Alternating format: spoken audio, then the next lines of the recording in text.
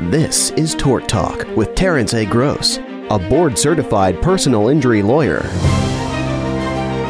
Welcome to Tort Talk. This is the show where you get to hear about lawyery things. The law, court, opinions, maybe not like Law and Order sound effects, but that kind of thing. But you're going to be able to hear about the kind of things that impact you with the law, because we talk every single week with Terrence Gross from Gross & Schuster, and he is a lawyer who knows what the heck he's talking about, and I am Paul Stadden, a guy who knows how to ask him questions. Hopefully I'm standing in for you so that I'm getting the questions across that you want asked. As always, if you want to hear something specific that we're not talking about, you can always let us know if there's a topic you'd like to hear about. But anyway, welcome to the show, Terrence. I'm glad you're here today.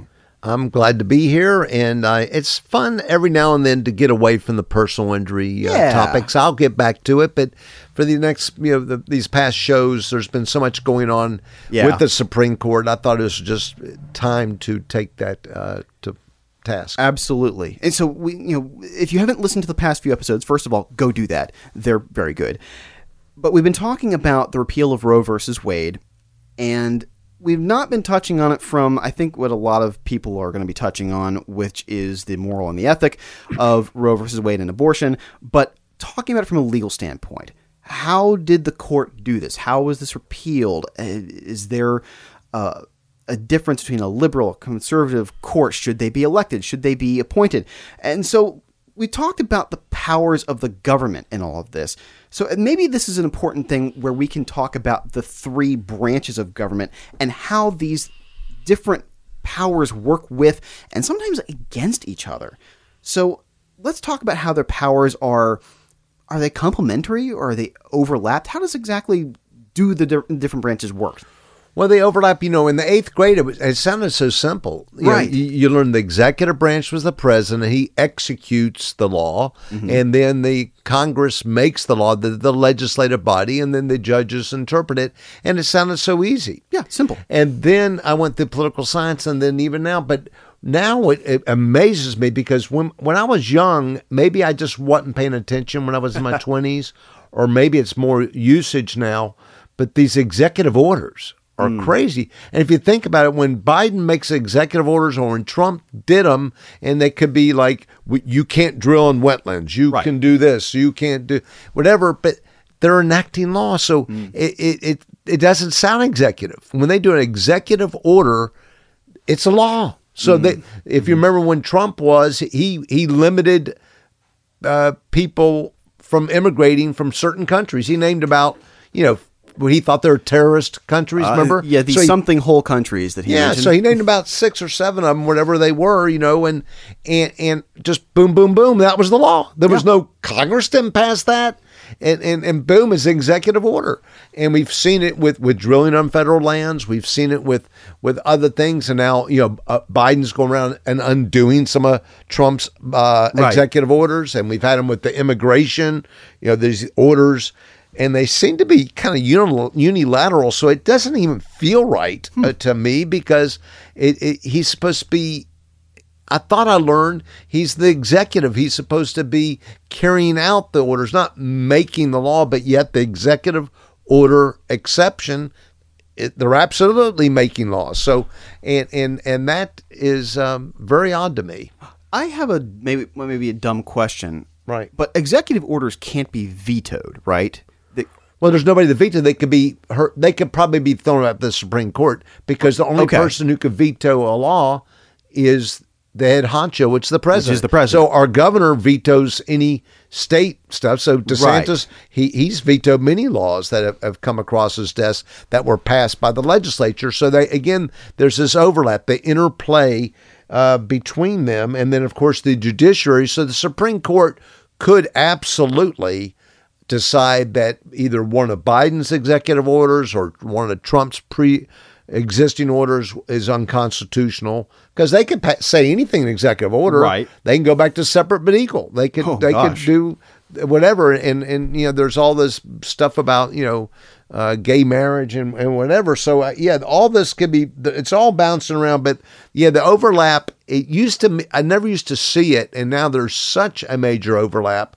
And that's what I was talking about in the past program where clearly, if you read the opinions where Roe versus Wade was thrown out, there was a majority of justices that felt that the 1973 Supreme Court overreached and enacted a law. Did not interpret any law. There was no law. There was no abortion law to interpret. So they pulled it out of thin air in the 24 weeks, and so be it.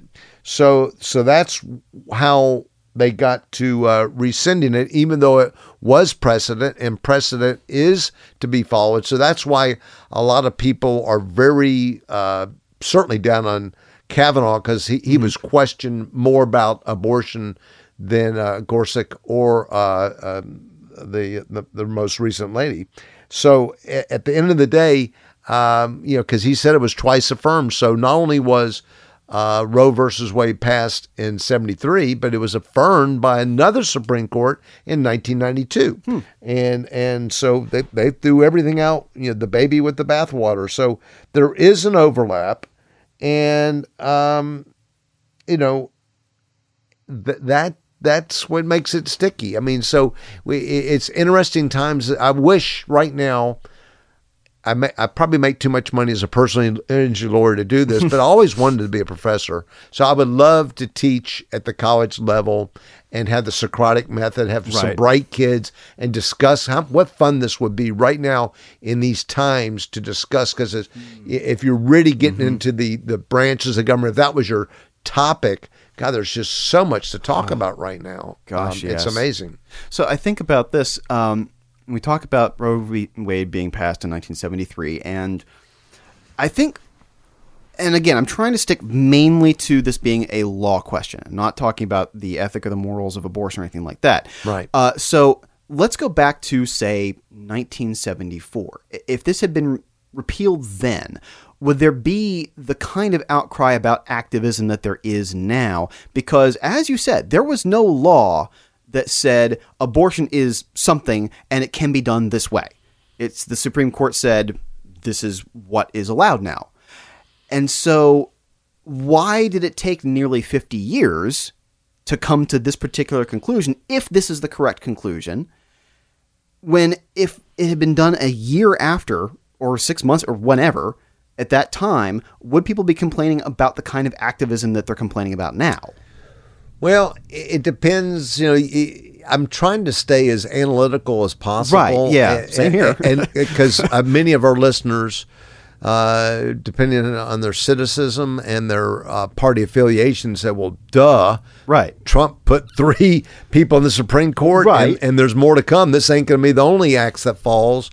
And there could be some truth to that, because if you became a Supreme Court justice now, and I became, even though you're trying to be fair, you can't leave behind your life experiences. True. And maybe that's what Biden was trying to do when he said, I want the next one to be a black woman, so that to have that diversity on the Supreme Court. So we now have 3 women, and we now have 2 blacks. So to maybe represent more of America. Now, many of the liberals, I don't know what they think of Justice Thomas, because he's black, but he's the most conservative person up there. Right. And that, I think that, but again, it's not a perfect system. I'm not going to defend this to say we're perfect, but it's worked for so long. And I'm a big believer in our country, in our system. I think our forefathers were smart. Did they make mistakes? Of course they did. If you go back to the old pictures, what do you see when you see them in the voting hall of the Constitution? They're all white men, right? And they probably were all landowners, so of some wealth. And all this language about everybody's created equal. Well, not blacks. Not women. Women couldn't vote till 1920. So this is 1789. All men are created equal. Well, what about women? Well, we'll get to them later. Right. Grammar-wise, you can look at that as, people say mankind, and every person, and I'm thrilled at the language that existed that they came up with that allowed for later rights being given to people who should have had them in the, if truly all men are created equal, if everybody's created equal, then truly we should all have rights. So getting back to kind of my thought here is, here's something that sounds like it was created by activism and something that was eliminated by activism. And so it's interesting because depending on your point of view about the thing of which we are talking, it sounds like we're all okay with activism as long as it results in something that we like. So the Roe v. Wade was established by something that wasn't pre-existing, that wasn't a law that they were interpreting. This is something that's created. But if you're cool with it, then great. It was activism that resulted in something I like. Now it's being repealed. Well, that's activism. But if you don't like Roe v. Wade, if you don't like that, that's cool with you, that this activism was... So are we all just cool with stuff that we like? And that's the problem, because I'm trying to stay... I'm a centrist, and again, I don't belong to either party, which makes me pretty fair, but you're right, because everything's gotten so political now. And, so what's good for the goose is good for the gander. We talked about stacking the court. And so, so if the Democrats got their way and they could add another 3 people to the court, then they could change the balance and they'd be so happy. Right. Well, then a Republican's elected and goes, well, we're going to add another 3. I mean, so, and all of a sudden we're going to, 20 years from now, we're going to have 25 justices on the Supreme Court. So, you don't want to open up Pandora's box. Right. And so I think it has worked. The system goes back and forth. You should always vote. Voting does make a difference. And I do believe this. I'll give you, as a political scientist, I would say without this Roe decision that just happened, I would predict that in the upcoming election in November of 22, that the Senate would be won by the Republicans and the House. Now, with this Roe versus Wade decision, it's going to energize the liberals because, again, we got inflation, we got all people are paying over $5 a gallon for gas and whatever. So there's a lot of dissension, a lot of people are dismayed. So I think it'd have been a shoo-in. So now it's just going to be this. Usually the midterm elections are, not well attended, and the party that was just elected usually loses ground over time. You could look at graphs on this stuff, so it'll be very interesting.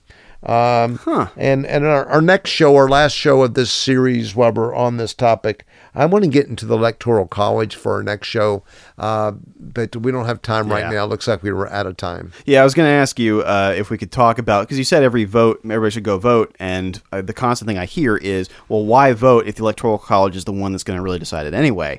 And, well, there are good reasons why you should vote, but to make this a little bit clickbaity, you're going to have to wait until next time for us to talk about those kinds of things. So, we talked a lot about how our government functions, Roe versus Wade being repealed, and next time we're going to talk about the Electoral College. So, Terrence, I appreciate you being here. If everybody hasn't set fire to their computer by now in anger about all of this, I hope that you'll join us next time. Good.